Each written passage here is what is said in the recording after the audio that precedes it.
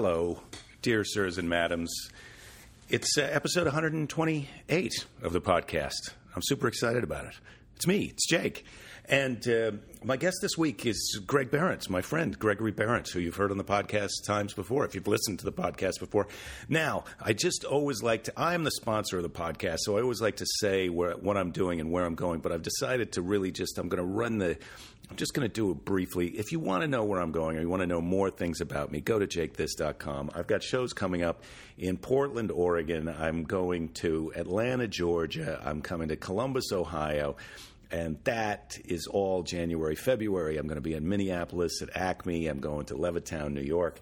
And I'm going to be back in Burbank. Go to jakethis.com. You can check out all of that stuff, jakethis.com. You know about that. I'm on Twitter at jakethis. I'm all of those things. So that out of the way, this is the show. I just had a great show last night. Now I'm telling you about things that you can't go do. Until Time Machine. When they get the Time Machine, there's going to be a lot of possibilities that are open to you. And there are still seats available for last night's show in Sioux City, Iowa, that I did with my new friend, Ben Moore. I just had brunch with him. We were hanging out and talking about rape culture. Not that because we're against it. It's two guys who are against rape culture. That's what we're just clearing up, trying to figure out how to really kind of maximize our efforts to get to stop whatever rape culture.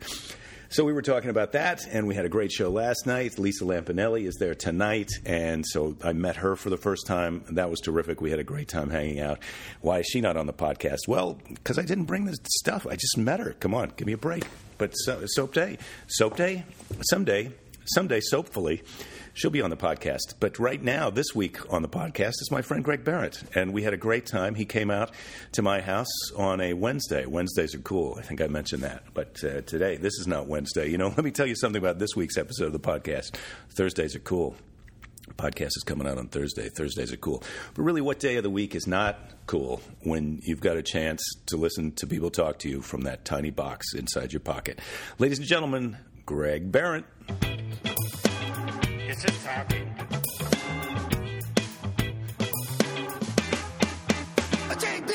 Okay, this is on now. It's on. No, you talk. Oh, okay, yeah. I'm going to get that. I'm going to get this one. Yeah, you should get this one.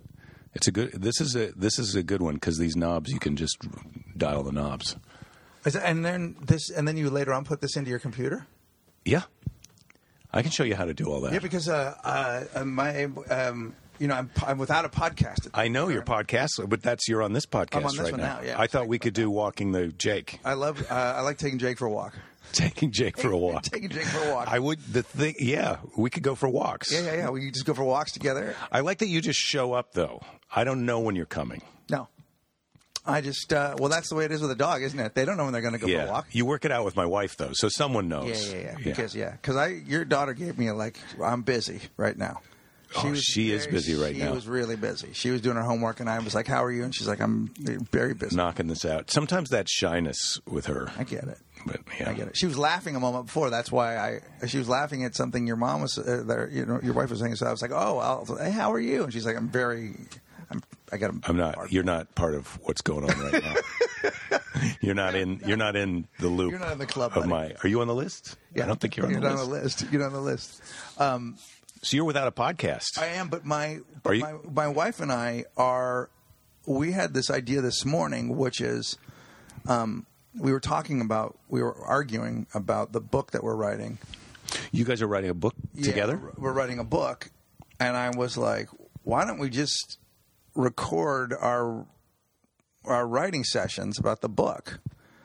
Right. Like we sit down and talk, and then we go write. So I go, why don't we just do that as a podcast? We'll just do we'll just talk about the chapter we're going to write, and we'll fight about it, and then we'll put it up, and that'll be because the book is called How to Keep Your Marriage from Sucking. And I was like, why don't we just have the fight we had this morning about how we should have gotten engaged, how I should have asked you to marry me in the first place, and what you really want or what I thought you should have wanted, and then we'll put that up. I like that you're writing a book about how to keep your marriage from sucking, but it's not about this is what we did and how it worked. It's like this is what we did and this is what we should have done. Oh, 100%. It's not from the place of we're great. It's from the place of there's been some suckage. Amira's favorite thing to say about the marriage is we've been married for 15 years, and those are 7 of the best years of our life, and not in consecutive order. Well, but I think that's true. I think that's true of a lot of marriages. Yeah. I mean, our marriage is good, but it's cyclical. It's cyclical. You know, sometimes you're in the winter part of your marriage where it's just like, oh my God, I got to just put on all my clothes and try to do this. And then sometimes you're in the summer part of your marriage and everything's great and you're in love. And then the first time that you cycle out of that summer and you think we should get divorced because this is terrible, you don't realize, it's going to come back around. I mean, you have to work at it, but yeah. And also, I think one of the thing, if the book is successful at all, it explains the idea that a marriage is not. I think there's a concept. I think everybody goes into it with this idea that it's this. You've found the ultimate person, so you're going to have the ultimate time, as opposed to if you went on an epic journey with a friend, you'd come out of that journey going, fuck, dude, you're the person I want to go through this with. That was a fucking nightmare part of it, but God damn it, I'm glad you're the person I went through it with. Mm-hmm. But you're climbing a mountain, and there's going to be bugs and shit and holes and stuff you didn't let before, and sometimes you got to shit outside, and sometimes there's going to be a fucking waterfall, and the sun's going to come out, and it's going to be beautiful, and there's going to be a plateau, and it's going to be amazing, and then it's going to get fucking hard again, and torrential rain, and people are going to get sick, and that's the thing you signed up for. So it should be thought of as you're the person I'm going on this trip with for the rest of my life, because I don't want to do it by myself, and also I want to make people. Well, they always take them with. Yeah, the people that you make, the children. That's what you mean. We both really wanted children, probably more than we liked each other. Really? I wasn't. I didn't really understand what I was getting into with the children thing. That was not ever a thing that I felt like, I need to do that in my life. So really? It was really a revelation to me how awesome that is. But I was not I didn't think I was like going to take it or leave it. I never thought, I need to have a kid. I thought, well, I was a kid. I know what that's like, and I'm now I'm an adult and I'm enjoying myself. That's not a. I wasn't that. That was a thing that I got included in Naked Lady. Yeah. We went fast. We were like, it was. She got pregnant like 9 months after we got married, I think. Uh-huh. I mean, we were really like. Well, 9 months she got pregnant 9 months after, so that's not right away. That's not. No, but we were like, I think quick, yeah. Yeah, and I think like there's a part of me that sometimes goes, that didn't give us enough time alone, because I do pine for that sometimes. But at the same time, like I wouldn't change the outcome for anything. Well, but then you also will get that time with. I mean, it's hard to stick through to that time if my when the wife kids go to doesn't college. follow the girls to college. Yeah, she's obsessed with the girls. They think they're going to do that. Moms think they're going to do that, but let me tell you something. Those girls are going to have. The girls probably are into it right now. Yeah, but they're not going to be into it when they're 18 years old. No. And boy crazy, and they've just figured out pot or booze or whatever. Yeah. No, eventually the girls are going to find all the same things annoying about Amira that I find annoying about her. Yeah, that's... They're eventually going to look at me and go, oh, I know. And I'm going to go, right? I'm just going to wink at my daughter. I'm not even going to rub it in. That's right. No, you don't rub it in. You don't. You just go, finally, you get it. But I have a joke in my act now about how my daughter and wife will have an argument, and then my daughter will leave the room, and my wife will go, can you believe that she did this, and then she did that, and then she did this other thing? And I go, yeah, that's the type of shit I've been trying to talk to you about. You know? It's not great. But that's the reverse of what you were just saying. Because sometimes my wife is exasperated with our daughter, and I go, you're doing the thing. You're doing the thing that makes me nuts. But I'm married to you, and I love you, and I have to work around it. But this is a child that you're dealing with now. Yes. And they don't like the way what you're doing is not fair. Yeah, and at the center of the marriage, generally, everyone's favorite person in the marriage is the wife. Like, it's a weird thing. Do you think so? I do. I think for a time, I think the girls, at least in my situation, only because I'm also gone a lot and they've spent a lot of time with her. And my wife when you say everyone's favorite person, you mean the children's favorite person. I thought you meant like, oh, when people meet you as a couple, they like, even if they're your friend, I mean they like in the your family. wife more. I mean in the family. Yeah. I mean that the girls like mom the most, and I like mom the most, and we all are trying to make mom happy, and mom sort of runs the ship, and you're the fake king with the crown, and nobody listens, and especially with girls, and you're yeah, well, right, but that's that happy wife, happy life. You've heard that one, right? Yeah, I said that to my wife the other day, and she goes, "Well, yeah, but also happy husband, happy life." And I go, "Well, when exactly are you doing something that you really don't want to do just to get me to cool it? When is that happening?" Yeah. It's and it's also a different time. There isn't that like, oh God, Dad's coming home. You know what I mean? It's like no. There's, but part of that is the king of the house thing doesn't really exist anymore. As a real thing. Because that used to be upheld by the wife, who was like, well, he's out. The reason he's not here is because he's out killing the lion or paying the bills, Right. And so when he comes back, that's why we're nice to him, because we're grateful. And now it's like, well, everybody's equal. And even though I'm still the guy who's out paying for everything, when I come home, it's like, well, it's your turn to do all the housework and stuff. And it's like, well, then is it your turn to go pay the mortgage? Because that's what I would love. Right. Right. But it used to be. Yes. It used to be there was like an appreciation for the fact that you were gone because of a reason. Well, and then add to it that you and I do something that's fun. Yeah, well, that's not That's the other thing. Like the lion that we go out to kill is pink and like has no claws. Like it's sometimes it's drunk though. Oh yeah, and it's also brutal. Like I don't like but it's hard to like. You know what I mean? Like it's a. No, I get it. It's a fun job. We have a fun job when we work. And when it's happening, and when it's when it's rewarding, but it's also one. It's weird because you've also chosen this thing. It's like, I mean, everyone chooses their job, I guess, but show business is like a luxurious job to have. Like if you can be in show business, there's something luxurious about it. Yeah, well, and also I feel like I won. I feel like I won, but it's like don't act like I fell off the lucky bus, and that's how I wound up here. The genius move that I made was I dropped out of college and moved to San Francisco to try and go and get on stage in a bar. I mean, the idea that this is now some successful and I'm riding the gravy train and I just don't understand what it's like to struggle or work or it's like, look, I did a crazy, stupid, crazy thing that just happened to work out for me. And so, don't get mad at me because I was smart enough to drop out of college. Yeah, right. I mean, I did a dumb thing, and I just got lucky. Yeah, no, and that is true. It is sort of like hard to go. Like I slept in my car, and I made zero money, and I hung out with crazy fucking headliners, and there were many nights where I could have died. Like there was definitely a struggle part of it. And and it was also, you're right, it was a foolish endeavor. It's a fool's errand to see if you're going to come back with some success. To go out and do it, and it's also not an easy thing to do. It's a very specific thing.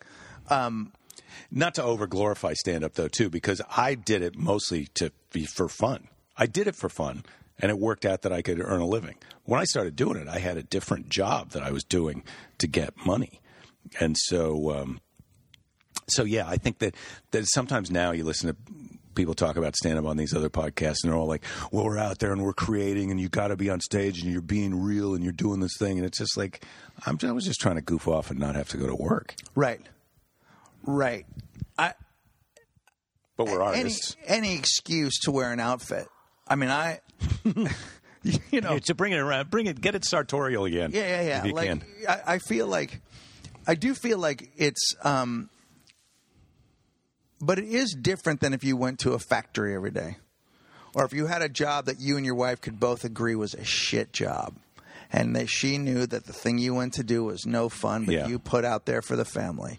When she knows that Saturday morning you're fucking sound asleep in the Radisson, and she's up early driving the kids to wherever to do whatever, and then there's the thing, and then there's the birthday party, and then she comes back and she didn't sleep the whole fucking weekend. It is sort of, and then you had to go, but your second show Saturday night fucking sucked. And nobody showed up, and when you got the check, the guy didn't seem happy, and you feel like you may not get invited back. So you're both in a struggle that's different. You know what I mean? Don't say those things to the people who are listening now? No. I don't mean you. I mean me. That doesn't happen to us. No. But I'm just saying. I am imagining. No, it's hard to sell that. Like, I'm on a hero's journey. I'm out here going into the dark cave, right, with some matches and a sharp stick. Right. What movie do you want to see today? That's after morning radio and my nap. Yeah. It's so But true. I do have to get up on 4 hours of sleep and go make the DJ laugh. That's right. That's right. But so, yeah, the mom is the hero. I'm trying to circle back because I feel like I dragged you off of that. Yeah, no, she definitely gets to be the hero of the whole thing, which is fine. I don't need that adulation that much at home, but I do sometimes go, I'm also here. It's me. Yeah. It's me. Yeah, I think that our time comes later. We're going to get that appreciation later. Yeah. When our daughters realize that our wives are also people and that some of the things that they're doing are, not what everybody does, that, you don't have to get treated that way by everybody. Yeah. And, some of those flaws, and then we'll be the kind of funny person like, you just put up with all of us all this whole time. Yeah. I'm hoping that happens. I'm hoping that at some point my daughter goes, boy, you just really did. You let us do our nonsense for this whole time, and you didn't. I tried not to say anything. I tried not to get mad. I tried not to too many times go, yeah, I'm also here. Hey, what about me? Yeah, I did that. You have to sometimes. But Right. Yeah. Like, when are we going to go on the vacation I want to go on? Which I don't even know what it is. But that's my wife. She kind of decides.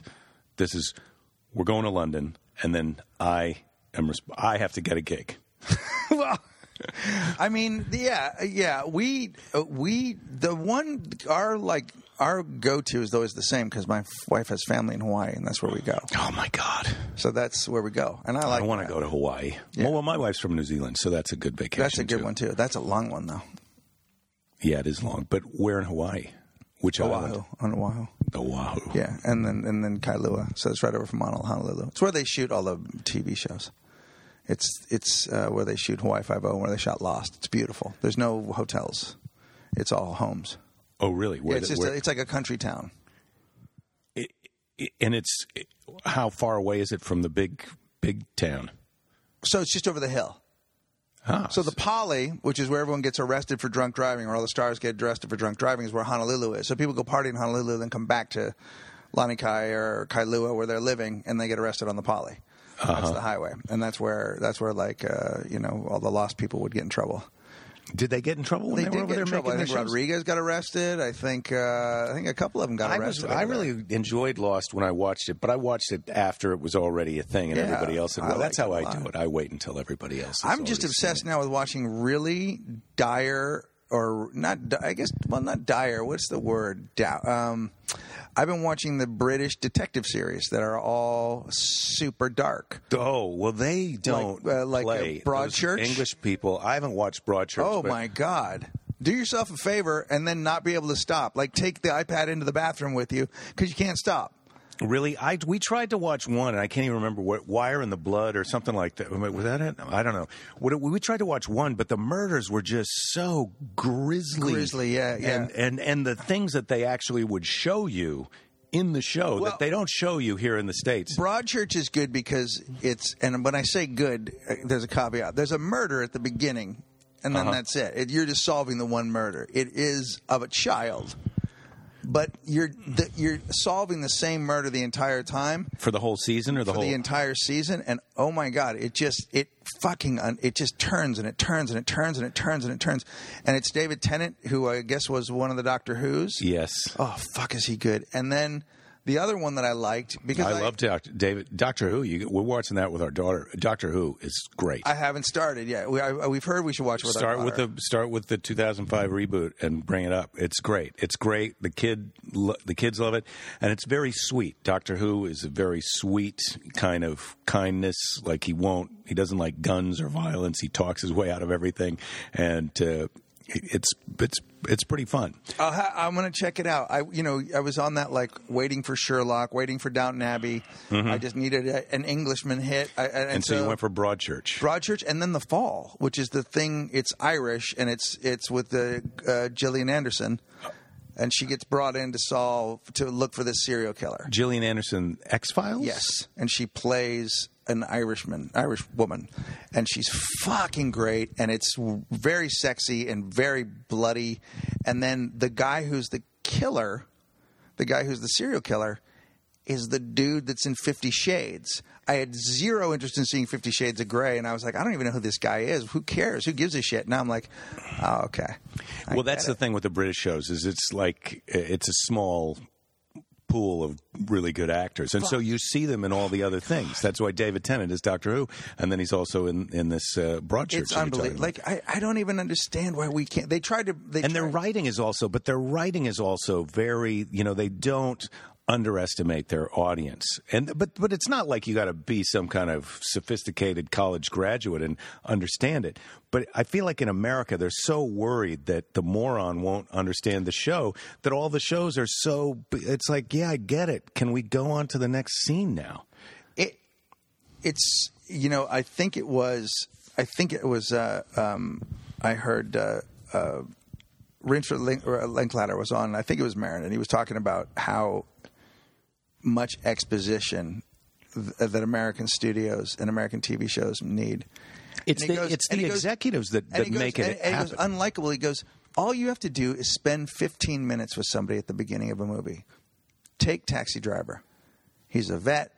He's kind of a mess. He's got a job. You kind of like him. And then halfway through it, you realize he's a fucking sociopath with some fascist tendencies who wants to kill the president. But you're with him. Too late.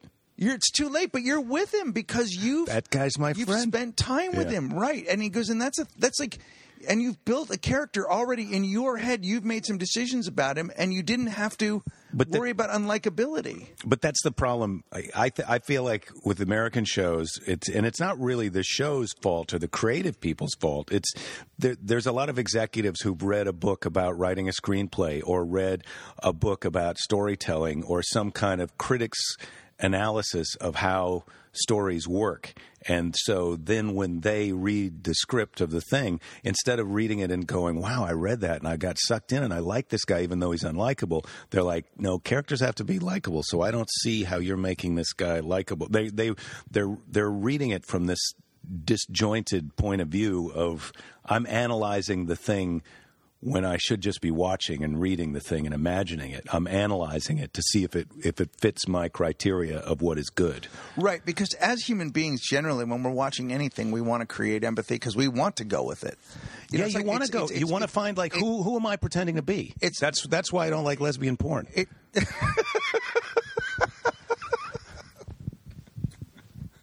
See, and I'm the opposite with that. You're pretending you're a lady half the time. Yeah. So I get it. Yeah. So that's so funny because that wouldn't be normally in your act, but that should be in your act. I think that probably wouldn't be in your act, but that should be. Yeah. If you do a late night show at Montreal, that should be in your act. I do want to do the dirty show. My aspiration one day is to work up the dirty set because I feel like I have as dirty a thoughts as those guys. Absolutely, but that wasn't even that dirty of a thing. No, but anyway, it's actually a good film joke. But that's why I like watching these British shows. Also, we've been on a jag with that because my wife is New Zealand and they come from England. A lot of the people who settled in New Zealand, mm-hmm. and the BBC they get those shows more than they get American shows over there. And so it's natural for her to be interested in that stuff. And then the more stuff I watch, I'm like, boy, this is really great. And then at first you watch and the accents are like, oh, everybody's different than me. But after you watch a couple of episodes, you don't even notice the accents anymore. Yeah, it's just like listening to somebody's lyrics. Like after a while, you start to be able to hear their voice. And there's one that my mother-in-law watches called Doc Martin, and it's just a guy who's a doctor who is afraid of blood, and he is Aspergery and a dick. Couldn't be a bigger dick, and he's ugly. That's House, right? But this guy is quiet. I've never seen an episode of House.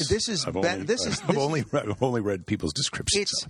It's like House, but it's better. It's not, and it's not a procedural. Mm-hmm. It's about a small town. Most of these things are small town. Most of these things involve a big cast of people that you see a lot.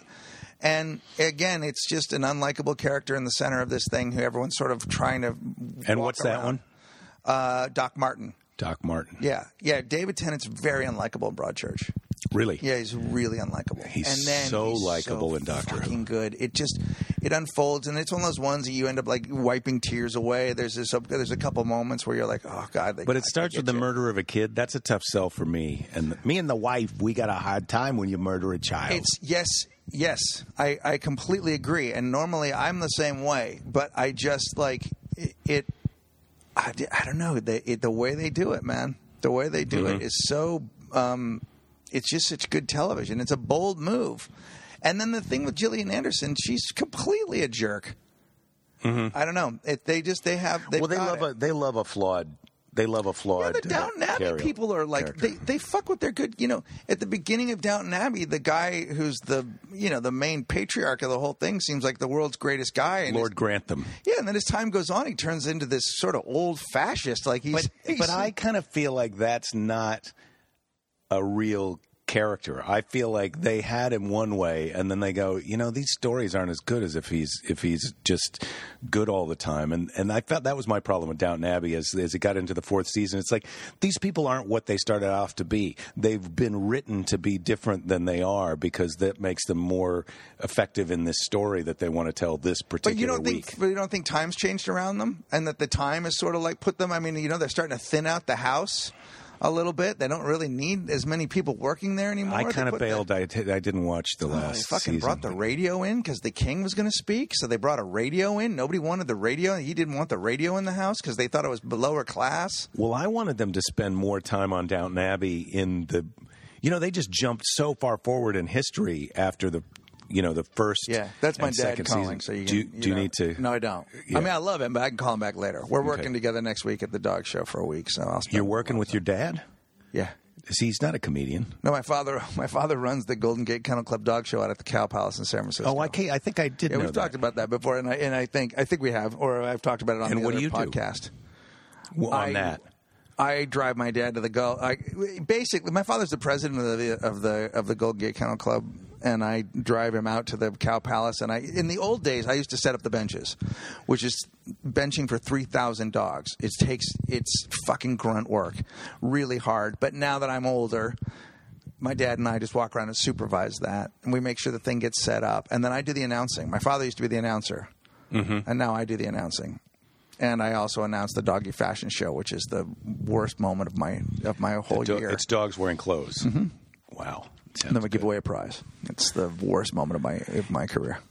It's funny because I don't really think of that as show business until right now. I always thought of that as this is a sophisticated. They always make those dog shows look sophisticated when they show them on TV. Here's what's so interesting about it. So in the old days, it's been around forever. My grandmother started it, and my grandmother was the shit, and she started it, and in the old days, it was a 2-day bench dog show, which means that the dogs have to stay there at the Cow Palace, so that's actually part of the attraction.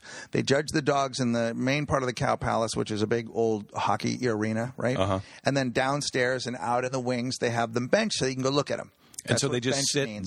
They just sit there on benches, and people can walk around, and they go, "Here's all the Alaskan Malamutes, and here's all the Golden Retrievers, and here's all the." So it's a row of Alaskan Malamutes all next to each other with their owners, and you can actually talk about getting dogs. You can't buy one there, but you can get a card and buy a dog somewhere else. And it was sort of like to promote the breeds, which now there's all this controversy about whether having breeds are any good and whatever, blah blah blah. There's too many dogs, I feel, in my opinion. Well, then they keep making them, and then they keep making new breeds and whatever. It's controversial. I kind of stay out of it. It's not my. I'm out of it too. I didn't invent it. But I do feel like there are too many dogs, though. But we have 2 Golden Retrievers, and I fucking love them. They're the greatest. Yeah. They are the greatest. And are they smart? It's the Irish setters that are supposed to be dumb, right? Yeah, the dude falls in the pool a lot, but he's a good guy. He's massive. He's massive. Yeah, he falls in the pool. They bangs him. He runs into things and slips and falls in the pool. And he can get out. So it's not he can get out.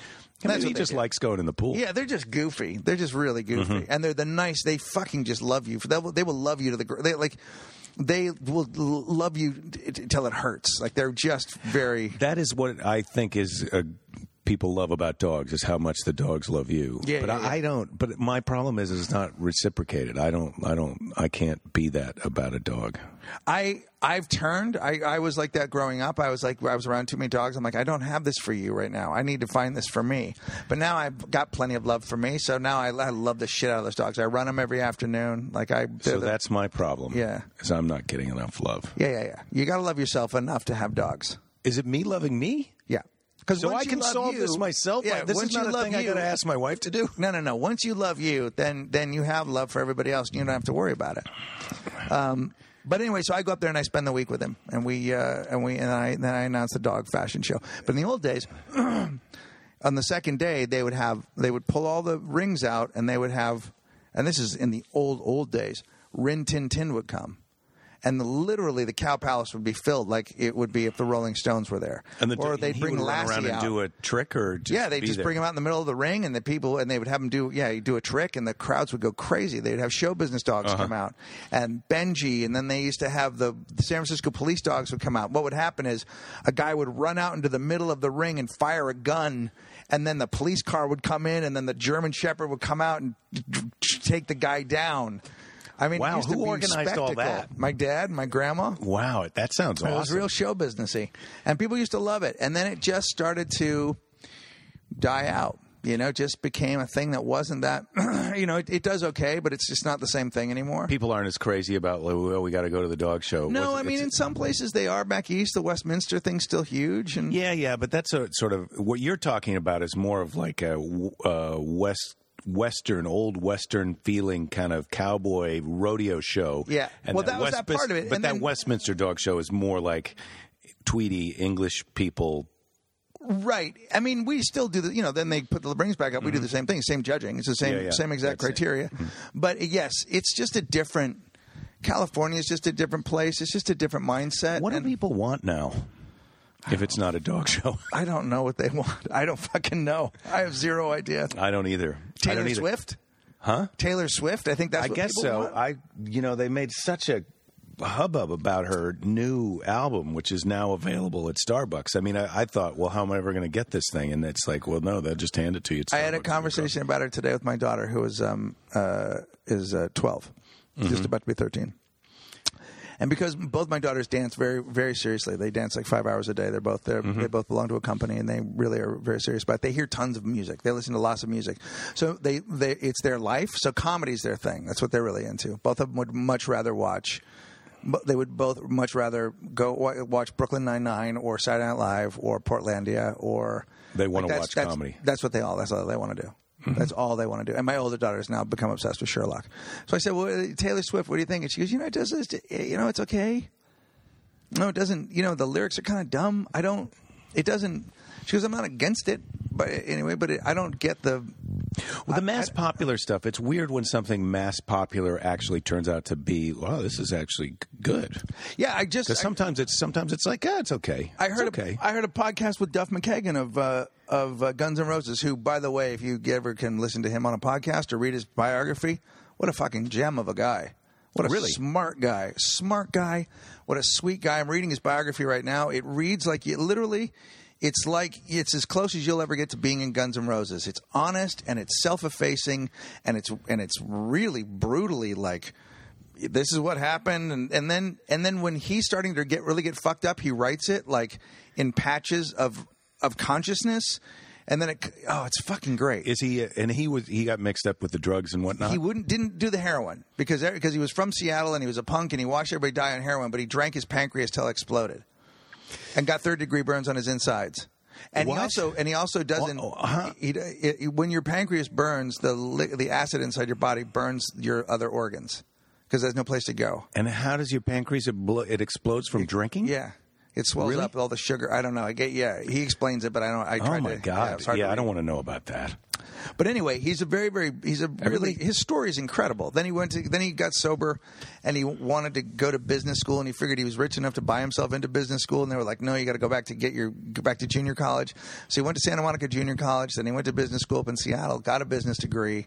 He's just a smart, really interesting guy. And what's he do with his business degree? Fucking business. He knows how to run a band. He knows what to do with all the goddamn money he still has from Guns N' Roses. He knows how to shelter. He just knows how to. He knows finance. He knows how to be. He knows how to help other guys. I heard a great story from one of the guys that played in Velvet Revolver. The was the only guy that wasn't famous in Velvet Revolver, Dave Kushner, and they gave him $1 million when he joined the band. And he said, what do I do with the money? And he said, I got two things. Number one, buy something solid that's going to not depreciate. Get a house, buy a home. Put your money into a house. And don't do anything the drummer does. Don't do anything Matt Sorum does. And the guy goes, I shit you not. The next day, Matt Sorum came to practice with matching motorcycles. How they got there, I don't know. And I was like, holy fuck, Duff was absolutely right. Matching motorcycles. He had twin. You can't ride two, but they were both there. No, but he had two. Yeah, he had twin motorcycles. He got two of the same motorcycle. So don't do anything. Don't do anything Matt does. Whatever Matt does, don't do that. Matching motorcycles. That's what I'm talking about. They're not cufflinks. Yeah. Wow. Yeah. Sound advice though. Buy something. Yeah. Buy something. Don't spend it.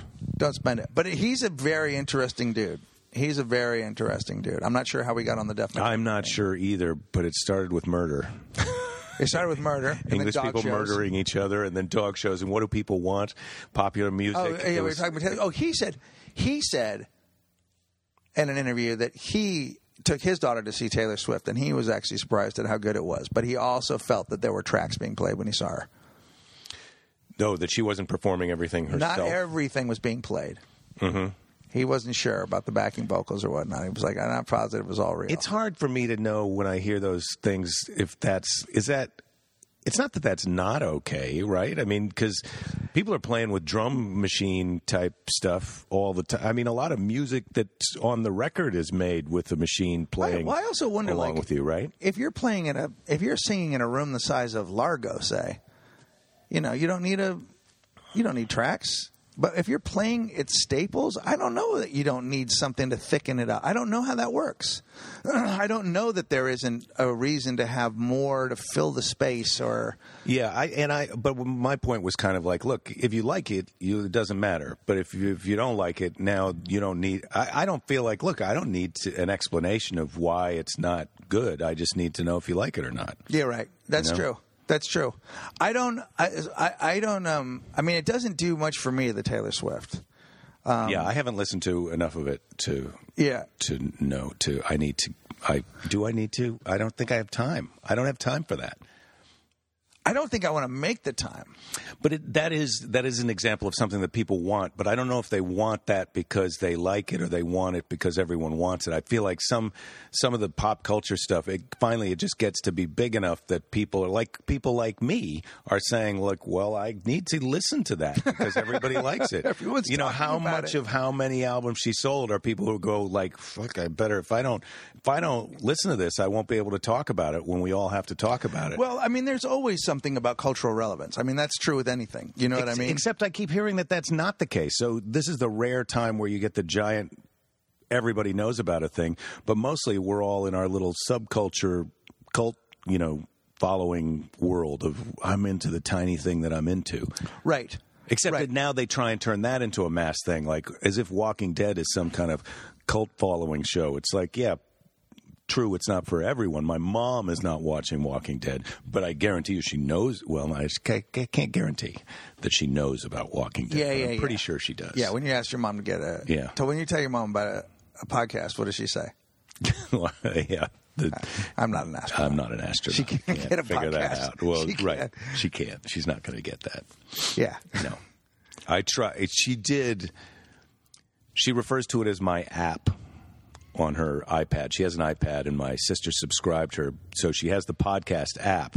But evidently, when she turns it on, my podcast is the only thing in there. So she thinks that that's my app. Okay. on her Right. iPad. And even that's complicated? If she wasn't automatically subscribed, I think she can refresh and get new episodes, but she doesn't know that that's what she's doing. Yeah. You know, she knows. I think there's a willfulness to not get it. Well, I think that this is a sign of aging. When you start saying to people, I don't need to do that, that's stupid. Why do I need to email? Why? You know, these are old things that already happened, examples. But, yes. You know, my wife was like, I don't need to text message. This was like, you don't need to text message. I just call people on the phone. Who needs to text message? And then I got her a phone with a little keypad, and she was like, I need an iPhone because this keypad is too small. And then once she got the iPhone, and all she wanted to do on the iPhone was text message people. But once she started doing it, it's like she can't believe she didn't do it. But the other day she's complaining to me, not the other day, but 6 months ago she's complaining, when I'm at school at UCLA, it's a bummer because I can't get on the internet and check my email with my laptop sometimes. And I need to check my email. I said, well, I could set you up so your phone checks your email. She goes, I don't need to do that. And I go, but it will make it easier. And she goes, stop trying to make me do something. I told you I don't need to check my email on my phone. And I said, well, you're complaining about a thing that you're not able to do, and I'm telling you a solution to it. And she goes, I don't want you to. And then 6 months later, she's like, I need you to show me how to check my email on my phone.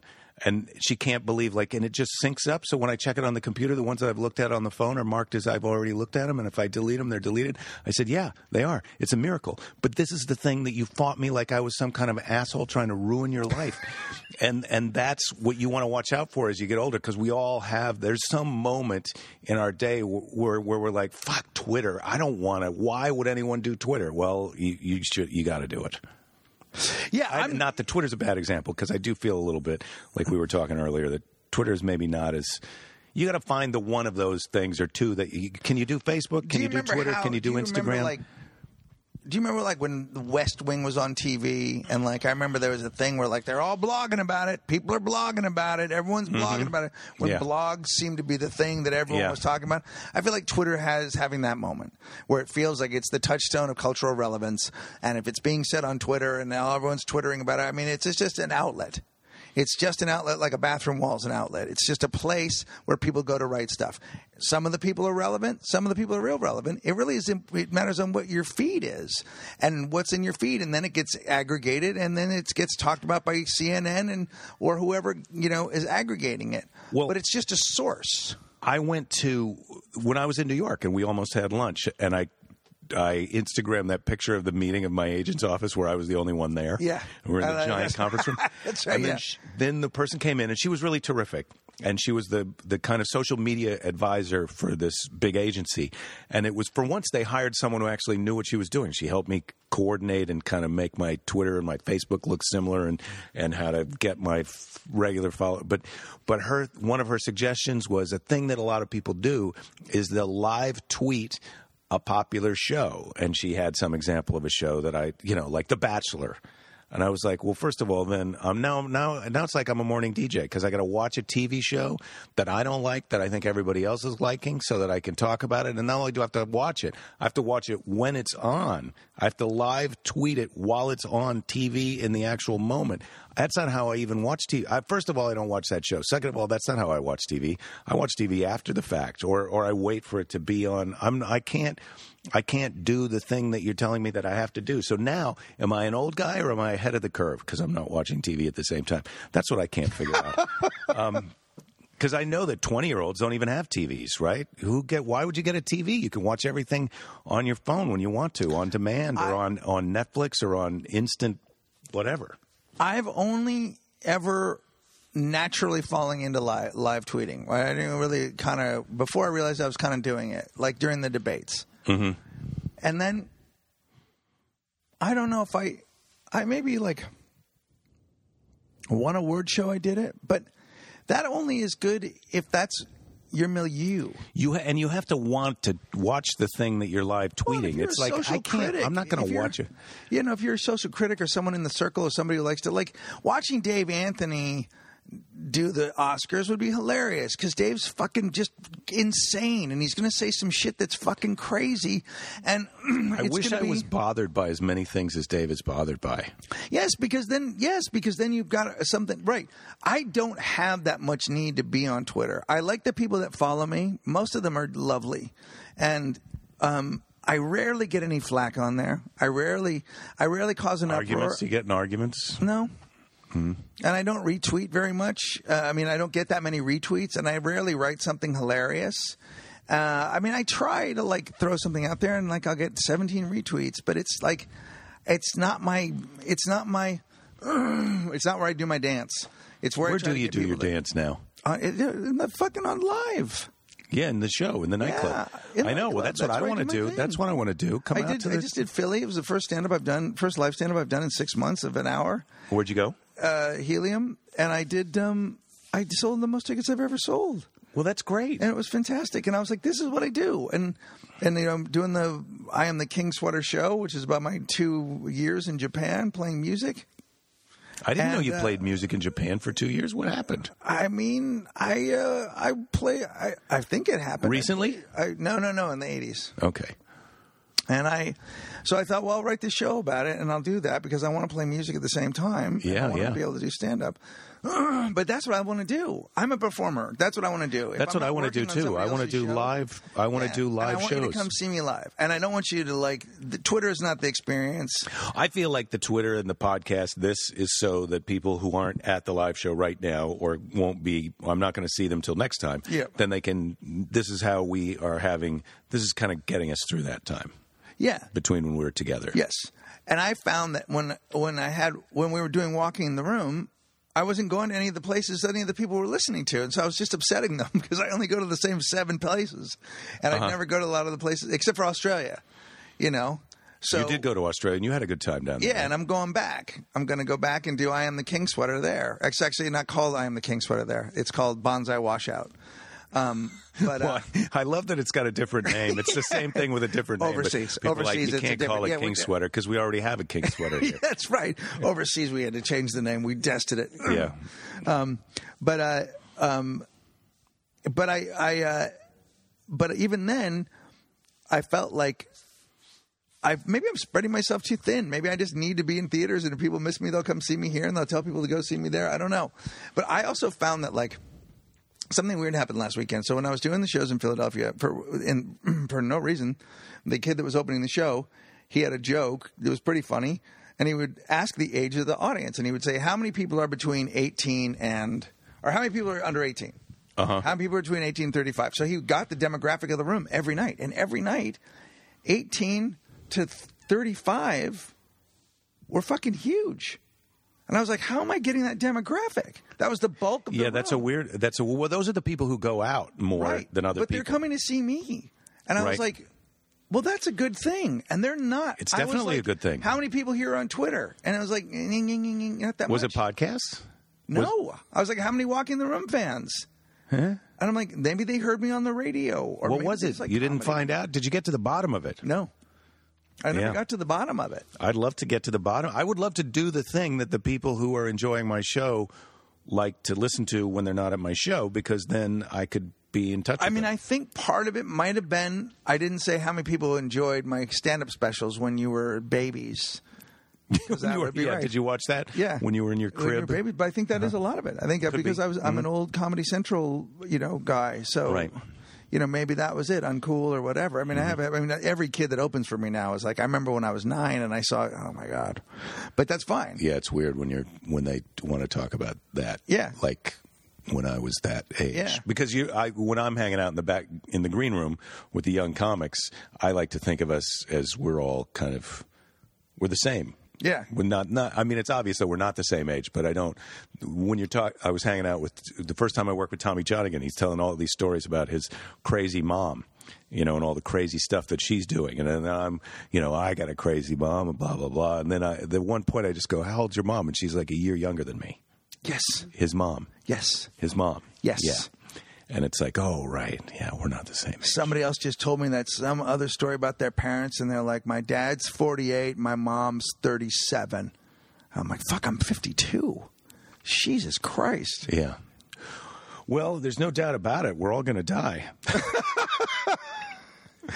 But, the other thing I also started talking about is on stage. I've been talking about on stage is like the great thing, the one thing about being at this age is like being old, your defenses are down to the point where you just don't really kind of give a shit anymore. It's like having a hangover every day, except you didn't have anything to drink. That's a joke that I have in my act, where I quit drinking because I thought I had a drinking problem because I kept waking up with a hangover.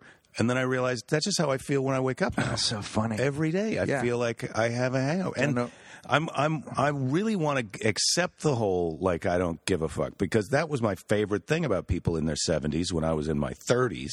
And I'm not that I'm in my 70s, but why can't I just jump to, like, I don't really care. I don't care what you hate about what I'm doing. Just stop watching me do it if you don't like it. That's where I have gotten, because I also don't care about what is relevant to anybody. Like, I don't care. Like, for instance, I'm working on a show right now. I'm writing a show about a women's rugby team, a college women's rugby team. But I'm writing it with a 27-year-old woman. You're doing a lot of things. You're writing a book with your wife. You're writing a college rugby. I'm trying to fucking keep the. No, I hear you. Keep college rugby team. I'm trying to keep my house. Is this a paid gig? College rugby team? No, it's a pitch. It's an idea that I had that I want to direct, or I want to be able to. I want to be a part of. But I met this girl. Amira and I were teaching a class. We took like a kind of a learning annex thing about how to write somebody said, "Do you want to teach you a class on how to write a self-help book?" And we said only if it can be really funny and not taken real seriously. And it was a great fucking class. It was super fun. And one of the girls that came to the class works on Conan as a segment producer. So I stayed in touch with her. And I was working on this show idea, and I asked Amira if she wanted to work on it with me. And she's like, I've just got too much stuff. Let's just work on our book. And I said, well, do you mind if I ask this girl that came to our class? She's like, no, I don't care. So she's 20-something years old. This is how it starts. And I said, fuck, that guy has me covered. All I have to do is worry about the big shit and the life stories, and worry about like people's motivations, and I also understand the game of rugby, and I also understand like what it's like to go to college, and it's my rugby story from my college and high school. Oh, you played life. Rugby. Right. But she can add all the fucking rest of the real shit that women go through at this age. Yeah, it's a perfect combo. And that's the thing, and then I don't have to be out of touch.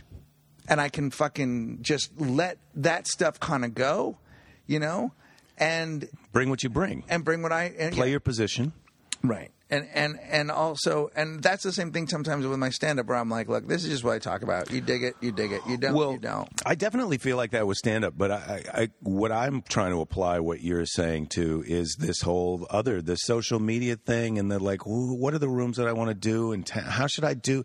That's like, where do I go in town to get the kind of attention that's going to cause the thing? It's like, I don't want to worry about that. I want to just go out and have fun.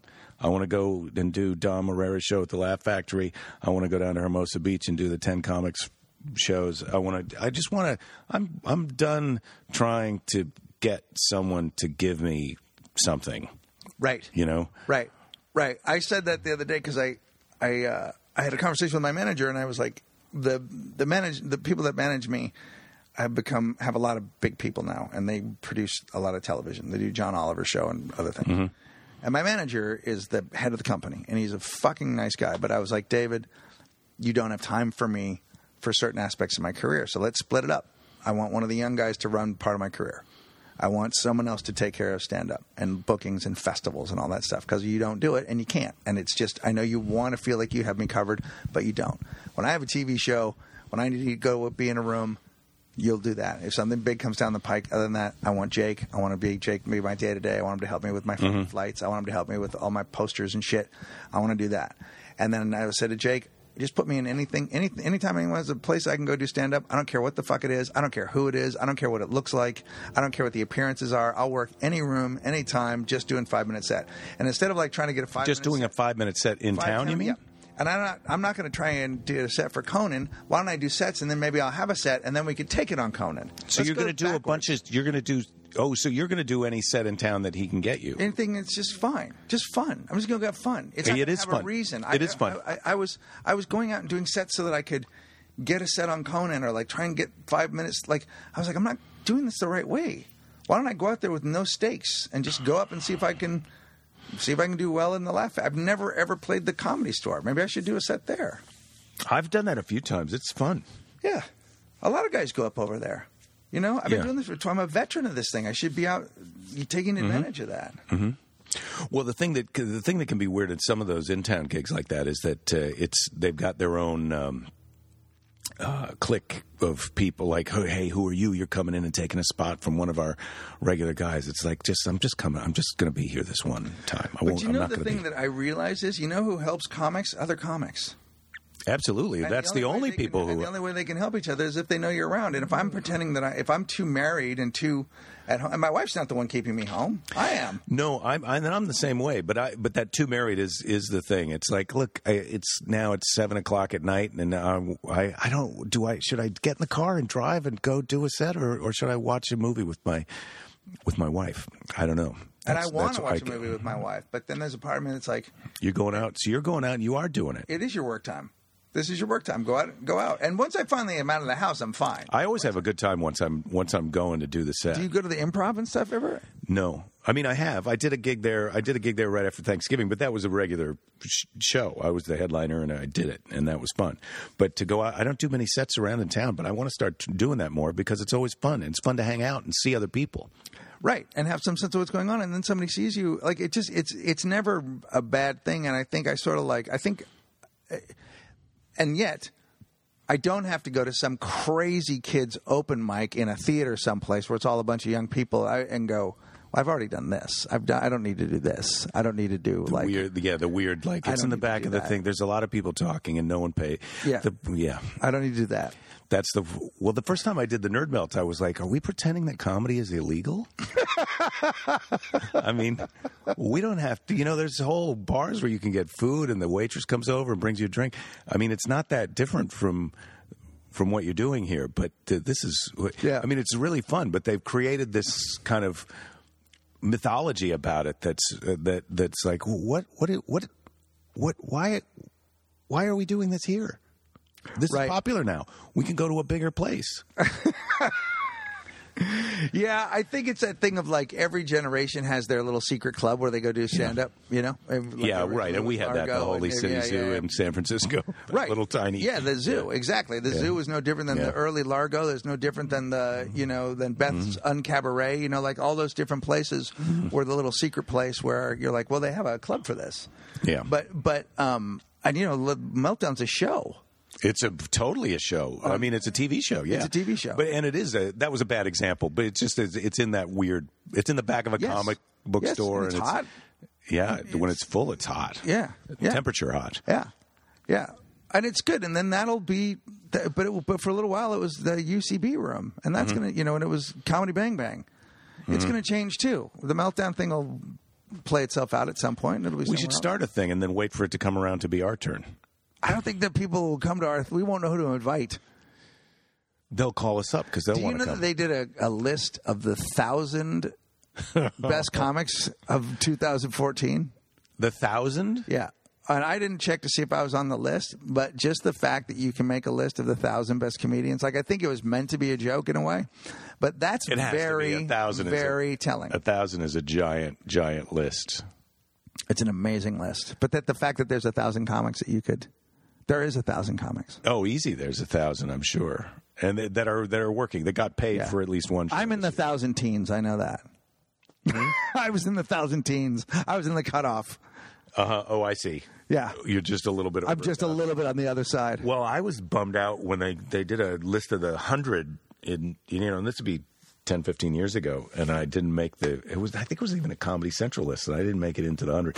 But then you look at the list of the 100, and it's like, and then they've got guys in there who are like, really, Bill Cosby needs to be on this list? I feel like he's graduated from the 100 comic, The best thing that can ever be said about accolades like that was what George Clooney said the other night about, did you watch the Golden Globes? I didn't. I got a thing with the award shows now where he made a nice speech. They gave him he's a decent enough guy. He won his Lifetime Achievement Award at 50-something years old. Did he say, like, I'm not finished doing things? No, but he did laugh about it. They made fun of him because, his wife is right. really fucking accomplished. And and Tina Fey and what's her name, like that. They said all the things, and now they listed everything she's ever done, and then go, and now getting a Lifetime Achievement Award for making movies or whatever. And he came up and he was very humble and very cool, and he said, you come here to this thing, and 80% of the people here tonight lose. 80% of the people in the room tonight lose, but every person here is doing what they wanted to do their entire life. And he goes, I don't know how much hardware Robin Williams ever took home in his life, but I remember Carpe Diem, seize the day, boys. That's what you're remembered for, is the work that you do, not where you were on and it's so true. It's like people make lists and you didn't get in the Rolling Stone thing and blah, blah, blah. If people every fucking Easter, send me my Easter bit. Or every fucking Christmas, every time Halloween, send me the Halloween bit. They remember the Halloween bit. They send me the thing, whatever. That's all that matters. You did a thing and people liked it and they remember you for it, and that's it. Well, it's the show that you're doing right now. I mean, the live show that you're doing right now, tonight. When I go out tonight and I do a show and people are there and we have that good time, that's what I'm doing it for, is that. The kid that opened, the kid did a guest set in Philadelphia, and he goes, this is a weird story, but I went to visit my sister. I think I was 15 years old. I went to visit my sister at UCLA, and we went over to see comedy at the Improv, and you were on the show. And it was you, Harlan Williams, and somebody else. And he goes, I remember seeing that, and I decided I want to do comedy.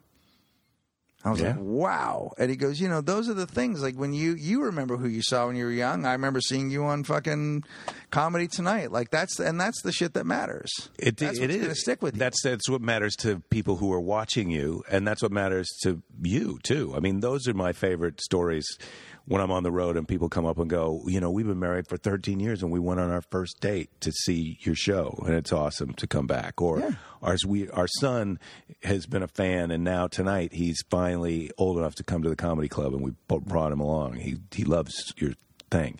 Got to say that. So that's what feels good, and you can get it. That's why I quit watching the award shows, because I was like, good for them. They're at the awards thing. But if I'm not at the awards, that's their thing. That's their time to do their thing, and I'm not part of their thing. So I'm going to do my own. I'm going to be doing my life. I don't need to watch them do their life at the awards show. And not to be. I don't want that to sound bitter, but you know what I mean. It's like I've lost interest in that. Well, also, nobody. I've said this a couple of years ago, and also not in a bitter way. It's a corporate. You've done corporates. Mm-hmm. It's a corporate. It's an enormous office party to celebrate everybody. It's no different than celebrating Bob in Buffalo, who it's their big picnic. The biggest amount of sales. It's their big and it is like the award. It's like the corporate thing of like, hey, if you meet your quota and then you hit your high achievement mark, we're all going to fly to Hawaii, and we're going to have an awards. The one thing I like about it is this: we have so little in common anymore as a nation or as a country, and when it's politics, it's so divisive that if I saw Whiplash and liked it, and someone in Michigan saw Whiplash and liked it, and somebody like that, and we're all rooting for it to win. We all had a moment to fucking watch it together. Like we all kind of agree on something, or we all were rooting for something. We were all, as a country, we were all watching or hating together. Right. But at least there was some kind of a moment. That like yes, yeah, and that we're all participating in the culture at the same time. There's a lot of those when you and I were growing up, and they don't exist anymore. The fucking guy lands on the moon. There's not a fucking soul on the earth that isn't watching that now. Shit, people are in rockets and nobody knows, and Well, there's probably guys in space right now. Yeah, but that used to be, there were 3 TV channels, so you knew if you were watching Barney Miller or MASH or whatever when you were a kid, you knew everybody else, or a third of everybody else or more was watching that same thing. But now, maybe that's why I stopped watching the award shows too, is I haven't seen a lot of the movies because I wait for them to come out on something else, and I don't see them at the time when everybody is seeing them. So now to watch the award show, it's like I'm watching the award show to find out what movie I'm going to go see. Yeah, because I haven't seen it yet. Yeah, and I mean, some years I've watched them, some years I don't. It all depends. Mm-hmm. Sometimes I'm pulling for them. I like some some of the movies this year. I mean, I love Wes Anderson, and I love the Budapest movie. So when he finally has sex with a grown-up lady, it's gonna his movies are really gonna change. I think. I mean.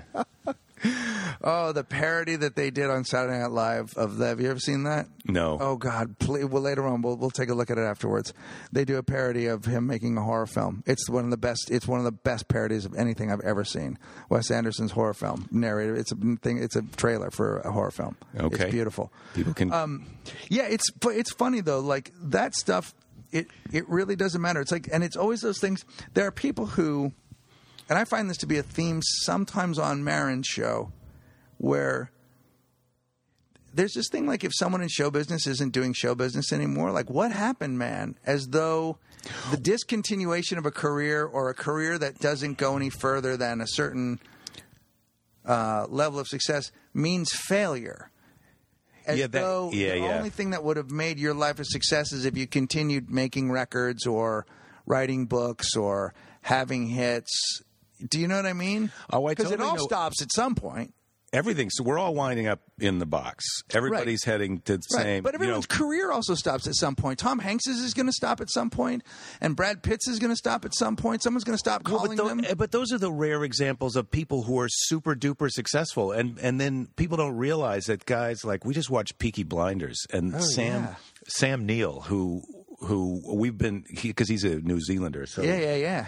He's terrific. And we went to a party at his house down there, and listen to him talk about what he's doing and to hang out with him a little bit. And he's an example of this guy who's had this amazing career, but to most people, he's not. They don't get like that's a successful guy. That's a super successful guy. So then forget it. Forget it when a guy like you or a guy like me is trying to explain to people like, no, I won. I'm a successful guy.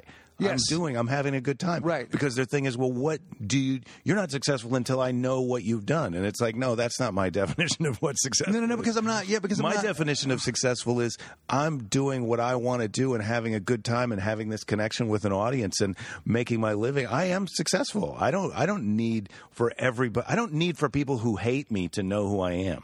Plus, also, you're looking at the outside of it as opposed to like the adventure of it.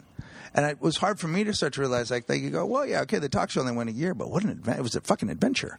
Mm-hmm. The ride didn't go as long as some of the rides go, but my face was on the front of a fucking building, and I had my own, like this thing happened, and it was amazing, and every day was a weird thing, and it was a panic, and there was fun, and there were fights, and there was all this shit, and I had that experience, and then I walk away with it. I'm only going to get to walk away from the experience. The success of it or the not success isn't anything that I can do anything with. But the having conversations with the Grip and working with Dave Anthony and being there every day with my wife and having my little kids there when they were babies behind the set and having my best friends visit me, like that's all stuff that is real. And then I went on to another adventure, and then I went on to another adventure. Like it's adventures, and it's also just like.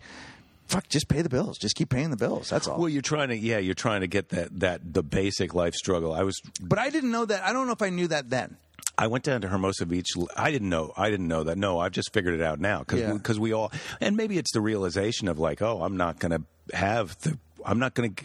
get to do all the things that Jim Carrey did. I'm going to get to do the things that I did. Right. But let me tell you something. I bet he would be interested. It's hard to pick out a specific person, but once you start telling the story, it's like, this is what I did.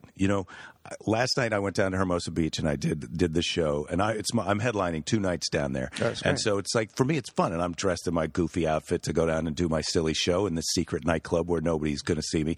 And then we got a big night tonight because Paul.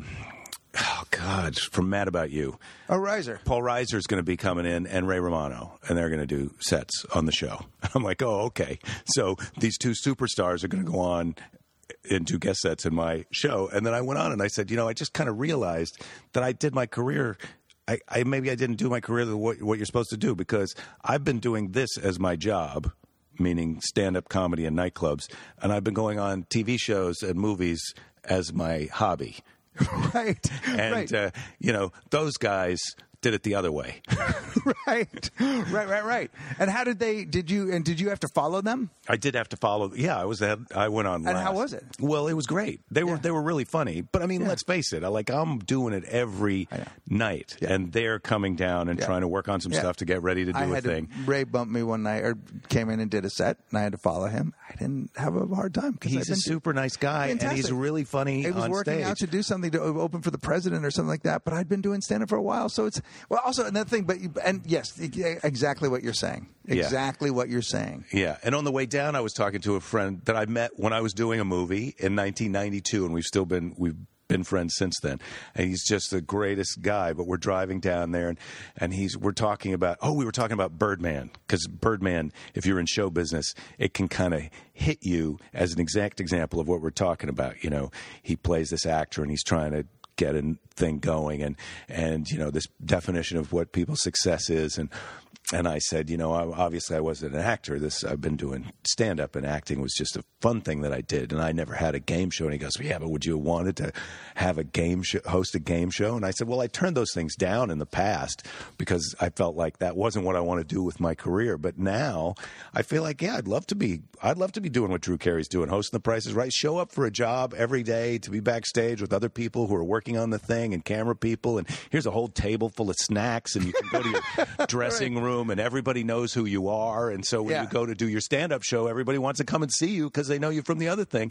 And so, yeah, fuck, I'd love to be doing that. My perspective on, you know, what's winning and what's losing, and what's cool and what's not cool, and why is it cool? Why it's not cool to be famous, to do a game show to be famous. It's cool to do a game show and then get people who want to come out to see you in the nightclub, so that now you've got this whole new group of people who you can share the secret good time with. Well, and the other thing that I always found so interesting, even about me, you know, when I was young and judgmental, and, you know, I remember thinking that Howie Mandel, you know, he put the glove on his head and he was this, and then he was, you know, I don't know, for some reason I pitied him, or I didn't think he was cool or whatever.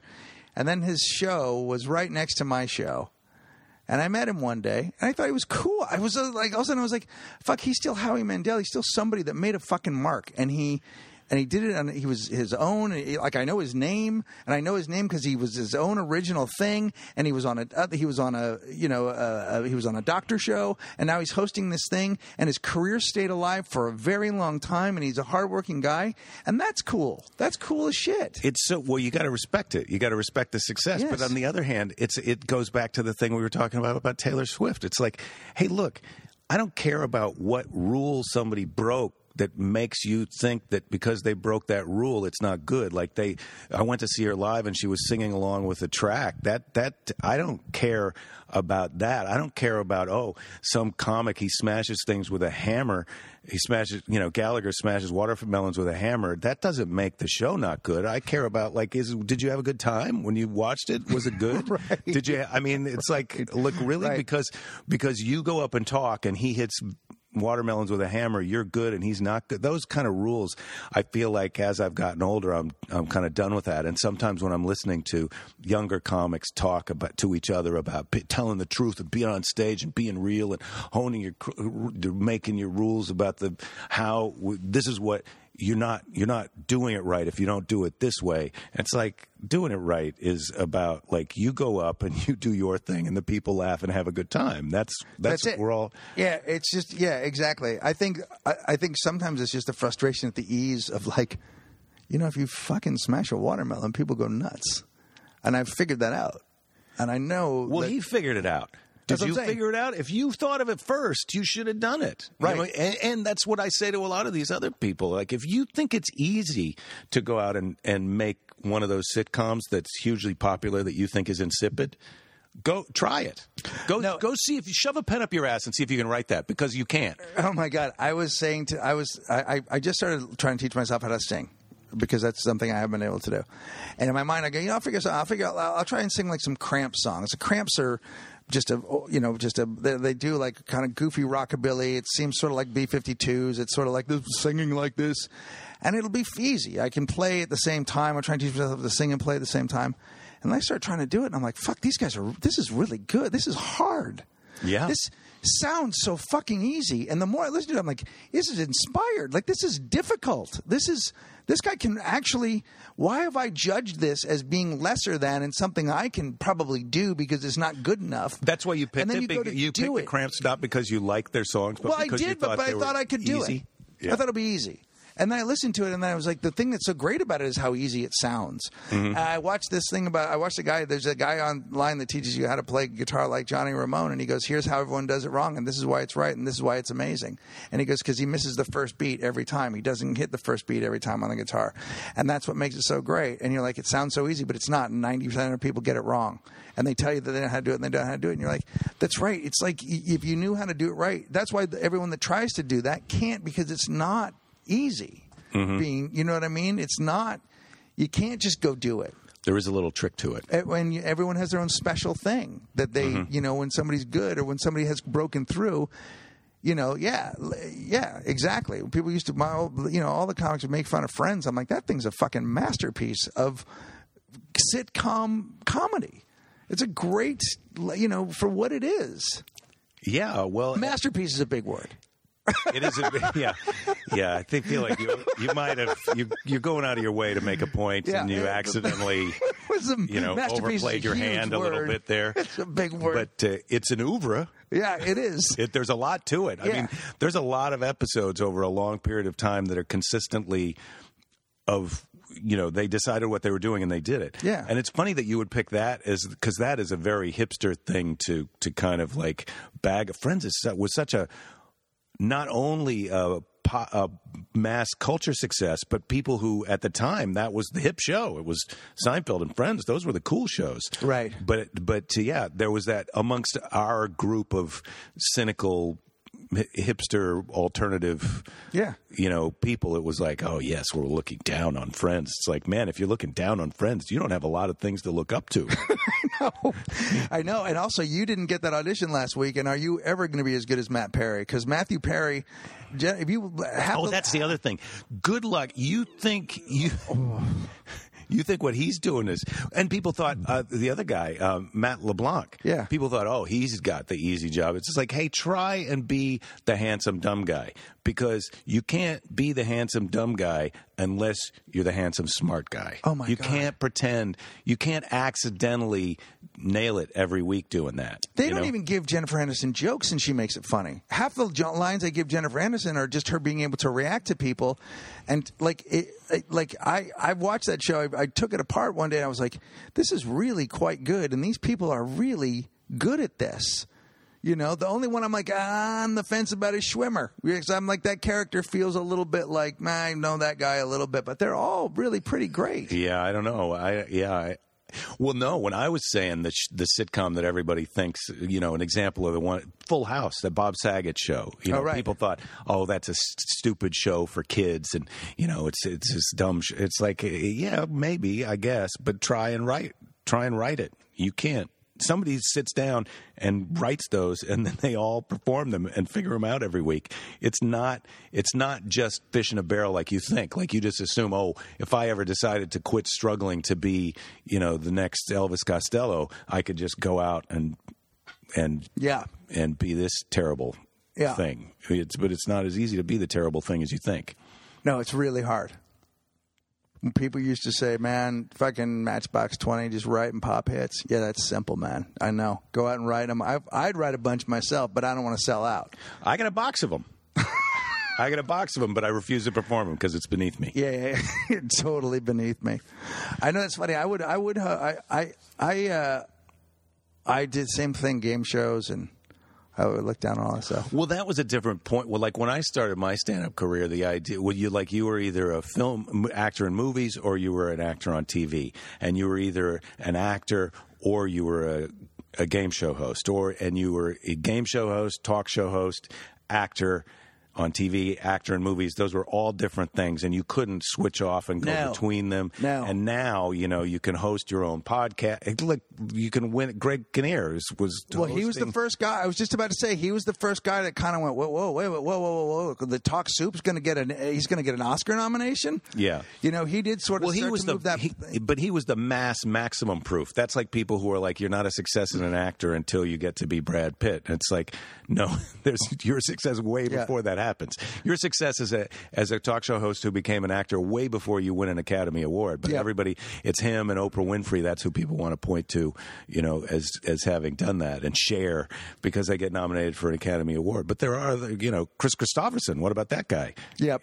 I feel the millennials are much kinder about all that stuff. I don't think they give a shit. I don't think they care how old somebody is. I don't think they care what you've done before. I think they're much more like, is it good? Is it not good? It might be weird to me that I may prefer to see the murderer on this thing also be Drew Carey. That is interesting to me. Yeah, and it's good news for an old guy because I do see that at my shows. People in their 20s coming up to me and they enjoyed it, even though I'm talking about my life and the things that are happening to me, getting a colonoscopy or waking up feeling like I got a hangover every day, and they're just like, they accept it. It's like, yeah, this is a guy telling me about himself. It doesn't matter that they're not my same age. Like, I can't relate to that because I'm not. No, because they're not as culturally bound, because they don't have to be. They don't have to pick a camp so much. They're not. It's not like we're not.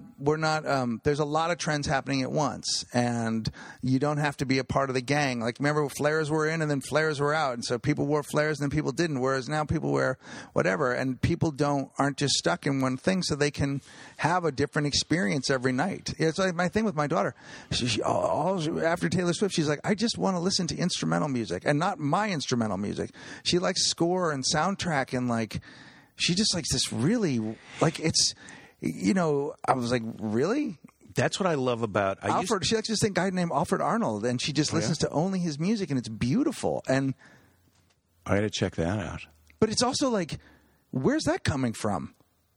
You know what I mean? That was never, I'm gonna. This is how we're gonna go out. Is I'm gonna get Alfred Arnold. But I think it's with an O. What? I think it might be a weird name like that. Oh, I don't know. Well, let me see if I can get it on my Spotify, because that's one of the things I was just going to say. I subscribed. I used to subscribe to this thing called Mog, which was like Spotify, where if you pay, you can then listen to the things that you want. You don't have to just let it recommend things. But then anytime someone recommends something like this, Alfred, oh boy, it doesn't look like it's OLFRED. Is that? No, I don't think it's that. No, this is something that I accidentally. This is the problem with the touch screen. What phone do you have there? This is the iPhone 6. Oh, you got the big one. You got the 6 Plus? Yeah. Wow. Because then I don't need an iPad. I can just do everything on here. It's hard to talk. Here it is. I found it. Can you get some music on? Olafur Arnalds. Oh God. How do you spell it? OLAFURARN. Oh, is that it? Yeah.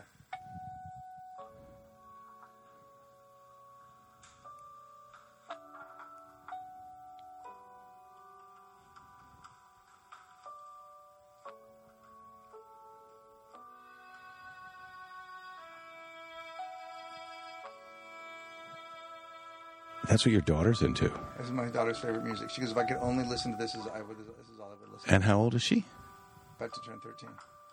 Wow.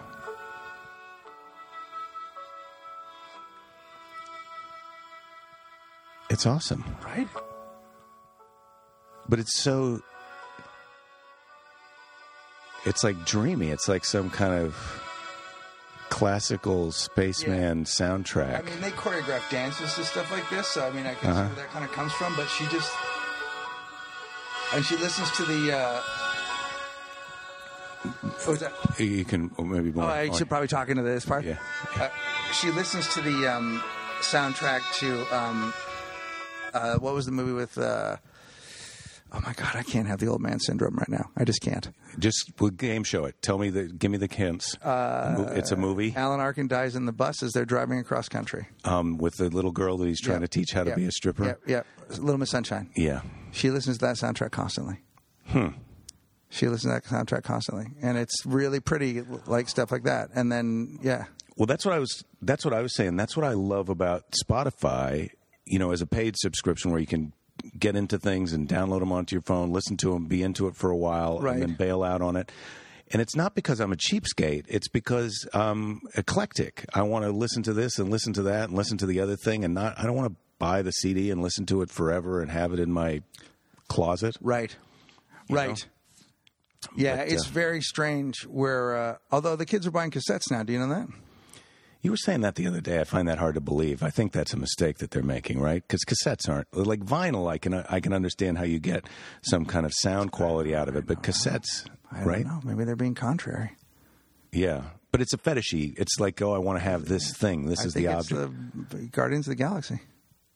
Did you see Guardians of the Galaxy? I did. Yeah, that's what it is. They said this since the Guardians of the Galaxy just. Talk about a guy who you thought was one thing who turns out to be another thing. Holy shit. Yeah. He was great, right, Chris Pine? Yeah. And then he puts the weight back on, goes back and does a character again. Like, I was watching Parks and Rec the other day. I'm like, they're not even the same guy. Yeah. He wears big pants. He's got a double chin. He's got the beard. Yeah. He doesn't look at all. He doesn't look like at all he's going to save anybody. And then you cut to that thing and he's so good. How did he get them to let him do that? I don't know. I mean, he just seems it's amazing. It was great. That was a great movie. I really loved it. My daughter loved it. I loved it too. Guardians of the Galaxy. I've seen it 3 times. Oh, I went once this summer by myself when I was living in New York, and then I went twice this summer. I liked it so much, and then I saw it with my kids. And what was the show that you were directing in New York? Is that a thing that people can watch? I work in it's called My Crazy Love, and it's a relationship recreation show on Oxygen, and it's going to probably be on for another week or so. Okay. I don't think it's coming back. Okay. And the book is on its way? Book's on its way. And another thing? And then I'm working on the one-man show. Bonsai Washout will be in Montreal. Well, I still want to do our idea, and I want to talk to you about that when we're done right now. Yeah, and I also think both of us should start taking razors on the road and giving people haircuts for $10. We should just be doing it. We should be doing it. I want to start doing a thing after my show that's also part of the experience of coming to the show. And so maybe it's haircuts. I'd like to. The podcast thing is fun, but maybe it's haircuts. Maybe it's karaoke. I'm not sure. Maybe it's all of them. Yeah, maybe it is. Haircuts and karaoke. Yeah. Karaoke. I'm sorry, that was a terrible. You don't want to go. That's a bad People sign up and then give each other a haircut. You draw 2 names out of the hat. Yeah. And then you flip a coin to see who gives the other guy a haircut. Yeah. And I get $10. And the one who's getting their haircut has to sing. I like that. I like that. Okay. Thanks for coming over. Dude, thanks for having me. I can't quite make that out. A podcast. I thought you said take this. Well, thank you so much, Greg Behrendt. We had a great time hanging out. Then we went on this long walk, and Greg told me this story that he's working on for this one-man show that he's doing that is, ladies and gentlemen, unbelievable. It's going to be so great. I loved hearing that story. And so thank you, Greg, for telling me that story. And guess what? Everybody listening, you've got to go see Greg's one-man show that he's getting ready to do. I don't know how far in the future that's going to be or where you are right now when you're listening to this, because it could be out. It could be out right now. When you get back from your time machine going to see that Sioux City show, then you might want to go forward in time, or it could even be backward in time. You got to reorient it yourself. I only know where I am right now speaking to you from this hotel room inside of the Hard Rock Hotel and Casino here in Sioux City, Iowa. But I'll be gone by the time you listen to this.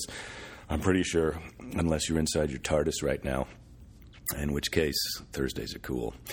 Hey, thank you for listening. Don't give up. There'll be plenty of time to give up later. I've told you that before, but I really want you to think about it. I really want you to remember it. And I also want you to realize that you are the choices that you make. And thank you for choosing to listen to this show, because that's who we are. I will talk to you next week. You did say this, right?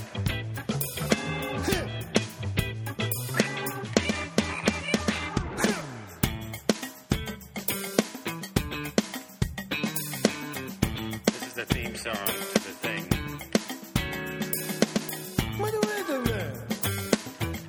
You can't tell what he's saying, but he's talking to me.